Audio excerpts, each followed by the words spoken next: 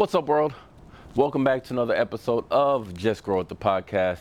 I'm your host, Timothy Hammond, the Big City Gardener.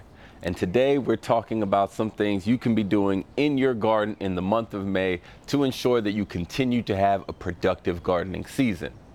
These are your May garden chores. Let's get to it. The first thing, plant summer blooming perennials and annuals in your garden. Look, now that it's getting hot outside, it's time to get the last of our plants into the garden so that they're able to establish their roots before it gets entirely too hot to grow anything. Number 2, plant warm season vegetables in your garden. I'm talking about okra, cucumbers, basil, sweet potatoes, peppers, anything like that. This is one of the last months that you're gonna have the opportunity to add more variety into your garden. When we get into June and July, there's not really much that you're going to be able to plant. So May is one of the last months where you can add some diversity to your garden. Number 3, make sure your bird feeders and your bird baths are full at all times. Look, man, it's not just hot for us, it's hot for the pollinators and the birds as well. And the birds, they're still continuing their spring migration. So we want to make sure that we are helping out our garden friends by making sure they have food and water available throughout the month. That reminds me, I need to fill my bird feeders today. Number 4, if you still have turf grass, then you need to be applying compost to your turf grass this month. Look, things like compost help our turf grass establish deeper, stronger roots. With those deeper, stronger roots, they're able to withstand this summer heat. Make sure you're applying compost, and you could even foliar feed with something like molasses if you wanted to. Just make sure that you apply the molasses foliarly at the right time of day. You don't want to apply it at the middle of the day when the sun is hot because you could burn your grass. Number 5, you need to make sure that you're checking your garden consistently. Now, you don't have to go out there multiple times a day unless you just love being in your garden as much as I do, but you want to make sure that we are checking for pests every time we're out in the garden. Look, summertime, it gets hot and you'll start to notice a lot of pests, even things like the squash vine borer starting to appear in your garden. So I want to help make sure that everybody here is proactive as opposed to reactive.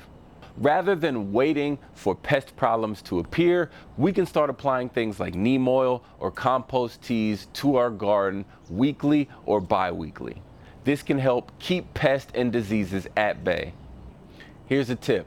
If you're looking for garden pests in your garden, I recommend searching early in the morning or late in the evening. Just like us, they usually try to avoid being active in the middle of the day when the sun is high and it's extremely hot. Number 6, make sure you keep your newly planted shrubs, trees, or lawn watered properly. And that means we need to make sure that we are deep watering our plants. Deep watering is the process where you slowly apply water to all of the soil around your plants. Since the water is being applied slowly, it is able to work its way down deeper into the soil. Deep watering encourages plants to send their roots downward. And once we can get a plant to send its roots downward, that means that the plant is able to search for moisture deeper in the ground. So by deeply watering our plants, we are actually encouraging our plants to develop a deeper, more robust root system. And if you don't know, everything starts with the root system. Finally, number 7, May is a great time to start applying fertilizer to your garden. Now, this fertilizer needs to be an organic, slow-release fertilizer, but if you haven't fertilized yet, now is a great time. I like to fertilize when I first see flowers appear on my plants, and that's usually around the end of April or early May. Now that it's getting hotter outside, we need to make sure that we are diligent with our garden chores. It's extremely easy to start becoming lazier or get burnt out in the gardening season.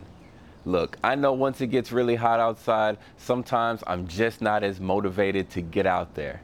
But this list of things to do will help keep you on track and help your garden look amazing throughout the hottest and, in my opinion, the hardest time to grow in the year. And that's it for this episode of Just Grow It, the podcast. Now, you know I can't let you go without asking one thing of you. That is, please leave me a 5-star rating or a good review. I don't know if you guys realize how much that actually helps. I have a goal, and that is to turn Just Grow It, the podcast into a top 10 gardening podcast, and I can only do that with your help. So please share this episode with as many gardeners and non-gardeners that you know. And that's it. Now, head on out to your favorite gardening center and don't forget your headphones. Turn on Just Grow It, the podcast while you browse and look at all different perennials or annuals that you can add to your garden. And don't forget, just grow it.